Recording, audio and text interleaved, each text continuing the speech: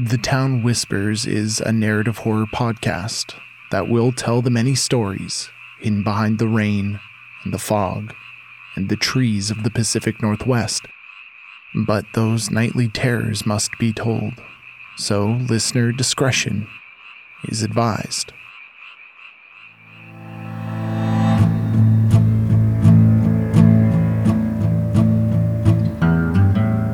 I got the ghost of you inside of my head.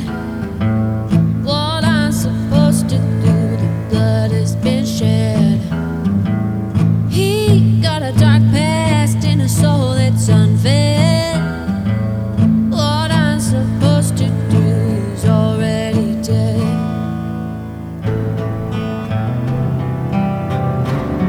He's already dead. He is already dead. He's already dead. Oh, already dead.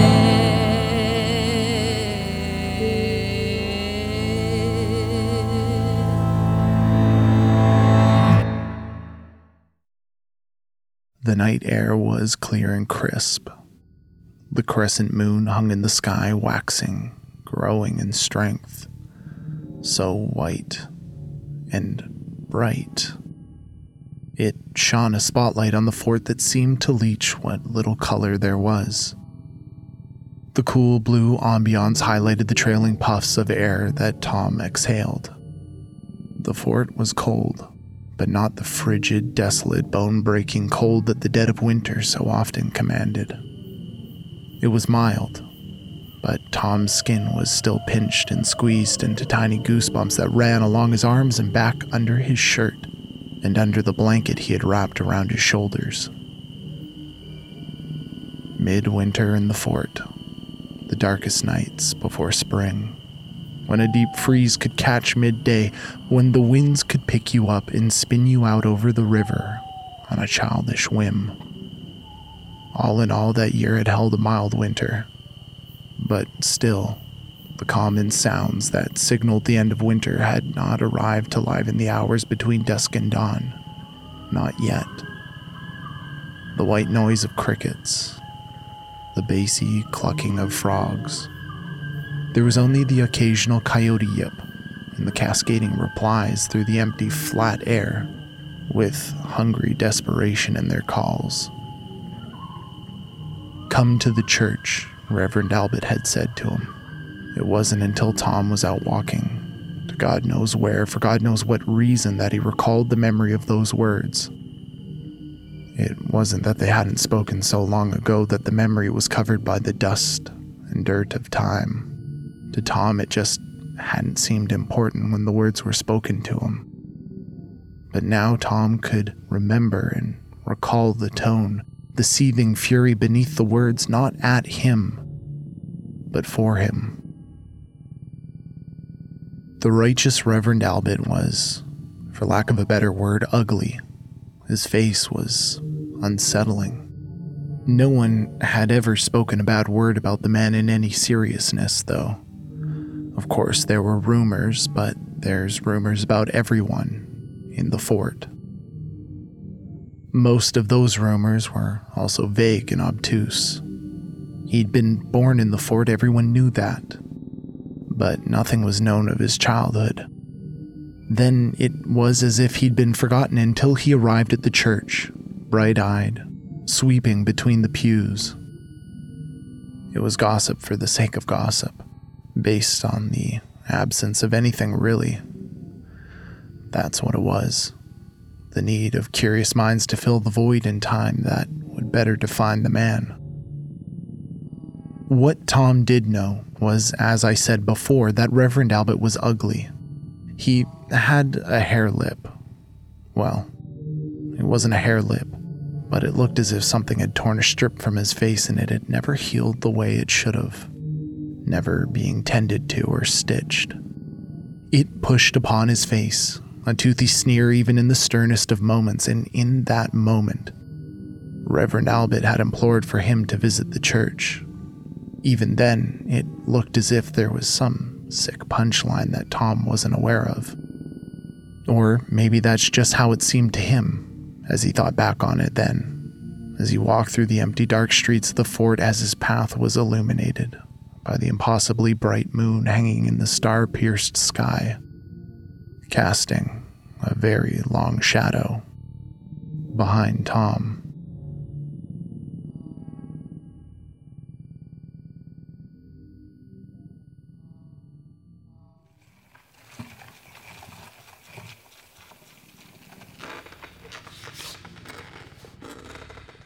James shifted in the narrow church pew that he'd made his bed that night. His eyes were opened wide in frustration, staring at the back of the wooden bench in the row in front of the one he lay in.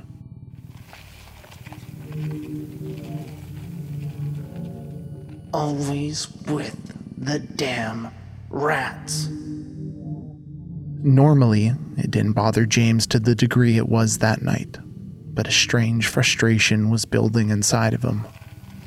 The sound of the rodent's filthy nails on the wooden floor echoed through the congregation area, floors which he'd swept and washed, by hand no less, and there was a rodent running about tracking in dirt and leaving droppings behind for churchgoers to find at awkward moments. No, that wasn't going to happen. James jumped out of his makeshift bed with loose shoulders swaying as he rose. It was hard enough to fall asleep in a church as it was. The sparsely decorated rooms echoed every breath, every cough, every creaking noise. Even the pillows seemed to have a deafening sound to them beneath the turned head. And then that night, there was a rat. A rat clearly not wise to a sensible bedtime. In the corner of the room stood a stiff corn broom, a remnant from the day's chores. James grabbed the handle with white knuckles and turned to the room, staring into its empty guts as if not only the rat, but the entire building conspired against him. Of course, the walls, the floor, the ceiling of the church mocked him, made him a slave to their care and maintenance. Why else let in the damn rats? Big rats, small rats, loud rats, quiet rats, always the damn rats. Not tonight, said James through gritted teeth, addressing his home and sanctuary. My lucky coin. Where are you, you filthy little beast? His feet moved silently about the floor, only that one bare toe sticking from the hole at the end of his right sock making any noise. The slightest click of clammy skin peeling from the floorboards with a tiny, painless rip. The rest of James moved as one lithe, ruthless, rat-hunting wraith through the night. His back was hunched, his knees were bent, and the corn broom held tightly in both hands raised high, ready to be brought down to crunch the bones and snap the neck of the culprit in the blink of an eye. Row by row he moved, the muscles of his thighs tense and vibrating. His ears were pinned and alert. He breathed through his mouth, slowly. James leapt, following the noise, charging down the aisle and cutting hard angle into the pews. His bare toe squeaked against the floorboard and caught an errant splinter. The pain only fueled him, making him feel more than human, completely dialed into each sense as he leapt into the air, corn broom above his head, and brought it down on the rat he could see moving blurred in the dark. Damn rats. James smiled as he puffed from the exertion. His knees wobbled from the adrenaline, His arms were tense and aching from the sudden explosion of power as he had brought the broom down on his foe. He lifted the broom to examine the evidence of his work. Nothing. The rat had gotten away again. James felt his shoulders sink involuntarily. But the hunt wasn't over yet. Tom peered over his shoulder, a hunter bested and humiliated.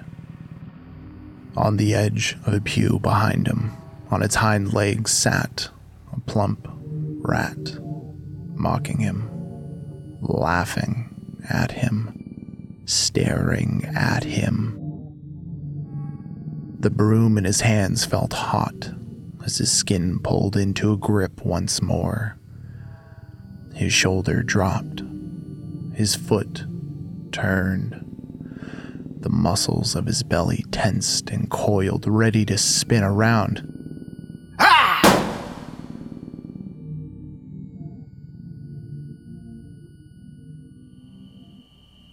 Each tree, each bush made a noise that tore through the purity of the evening. Tom's head began to turn more neurotically to each noise as those sounds increased in frequency, and paranoia began building in the root of his gut. Just enough where he knew, if needed, he could pull at a thread, and he would be sent running and panicking. To not pull at that string, to stay calm, to stay sane, was an exercise in control and constraint, both of which he'd had little of since Ben. Tom wasn't entirely sure where he was going. He simply walked, and the repetition of that act soothed him and helped his thoughts form, so that he could hear the words of thoughts coalesce in his mind in coherent strings of logic for what felt like the first time in a very long time. He paused for a moment on a dry patch of earth, a small mound in an otherwise swampy stretch of lawn. The tufts of grass had the slightest bit of frost, making its edges brittle, but beautiful. The moon made the frost glimmer in the dark. It was a moment of deep appreciation for Tom, but as if the fort conspired to steal that single quiet, sane, and wonderful second from his short and tragic life, coyotes cackled in the not-so-far distance, startling Tom and playing with that string. His eyes vibrated, unable to focus, and his heart pounded in his throat as he spun around to confront the scavengers nearby, but the road was empty, only occupied by his own long, grotesquely stretched shadow. The angle of the moon as it sat far away in the sky had made his arms into long, thin, gangly bones, his legs and knees into knobbly saplings. Even his fingers looked impossibly thin and unsettlingly long. That was his imprint on the world. He was his shadow, and his shadow was him, and he could feel the intimacy in that connection, despite the intervention of the moonlight conspiring to turn him into something monstrous. That was something he'd never thought about. That proved he was alive, that he was breathing, that he was tethered to the earth and still walked the terrestrial plane. It would exist as long as he existed, but once he died, as all things do, his shadow would be gone. But as long as he was alive, his shadow would be there following him, silently, walking the same steps as Tom, and something as simple as distant moonlight could turn that shadow beneath him, behind him, into something not human. His own mortality was something he'd never considered before.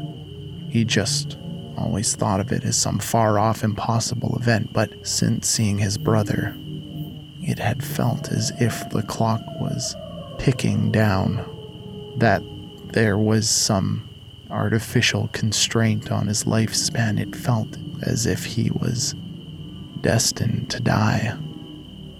And as Ben had said, Tom was born to die. Vague and obvious, but foreboding nonetheless. Did it just move? No, that was ridiculous, Tom thought to himself. His shadow hadn't. There it went again. A twitch, a slight turn, the ear dipping into its inky self as the head turned on a completely immobile neck.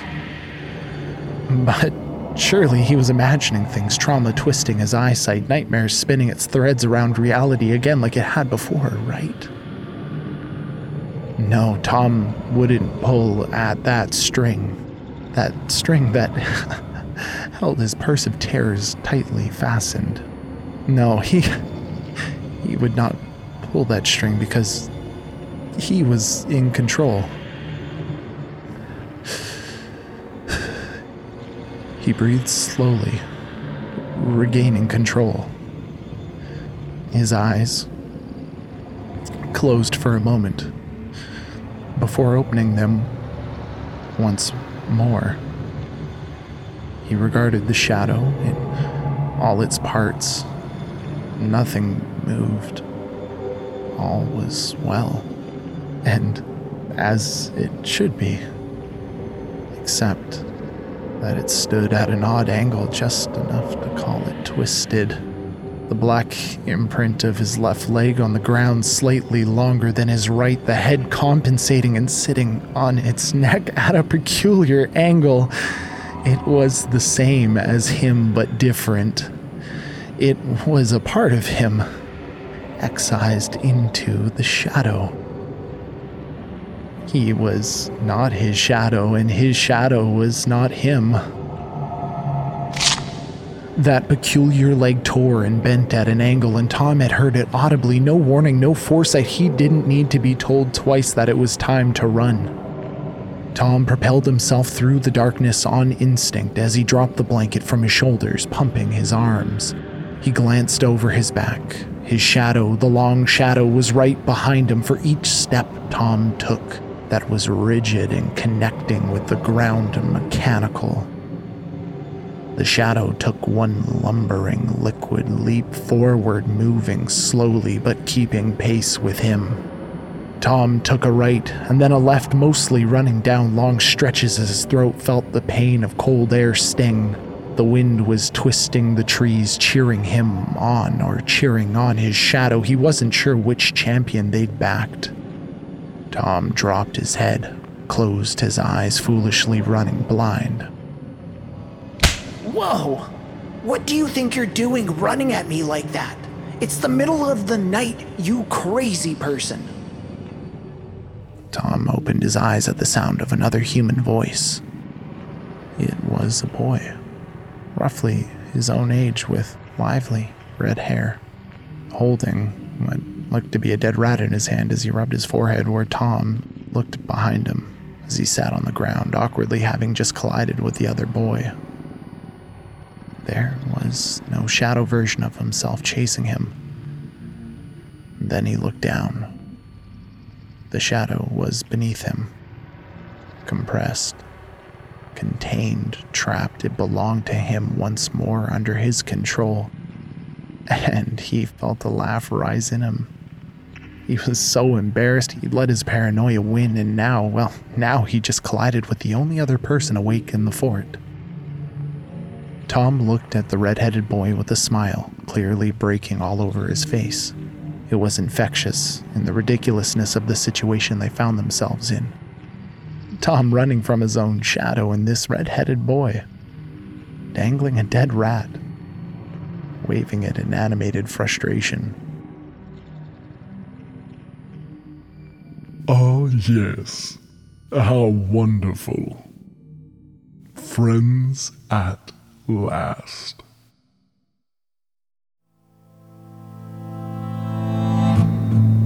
Speaking of friends, how are you, townies? How is the weather here in our tiny, terrible town treating you? The nights are cold but bearable. The days have been dreary, and the rain is never ending, but spring is around the corner. I wanted to highlight a small personal milestone we've reached here in the fort.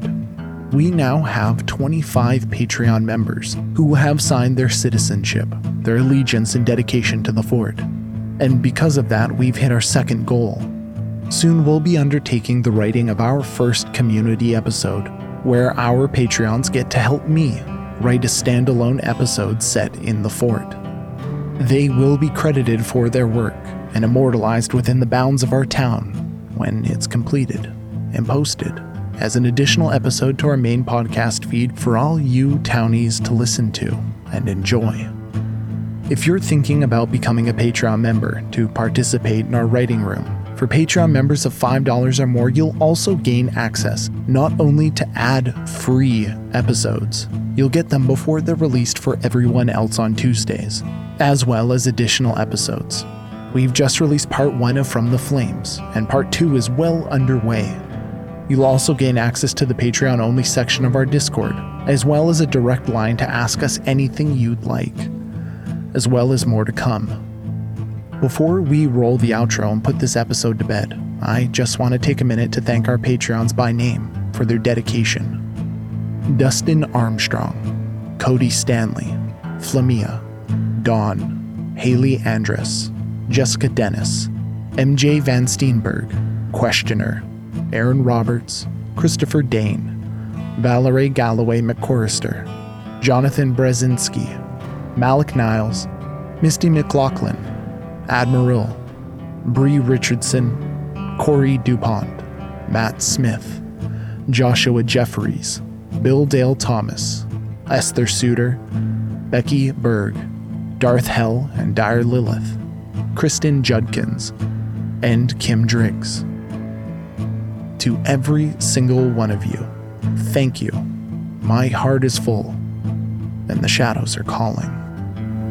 I got the ghost of you inside of my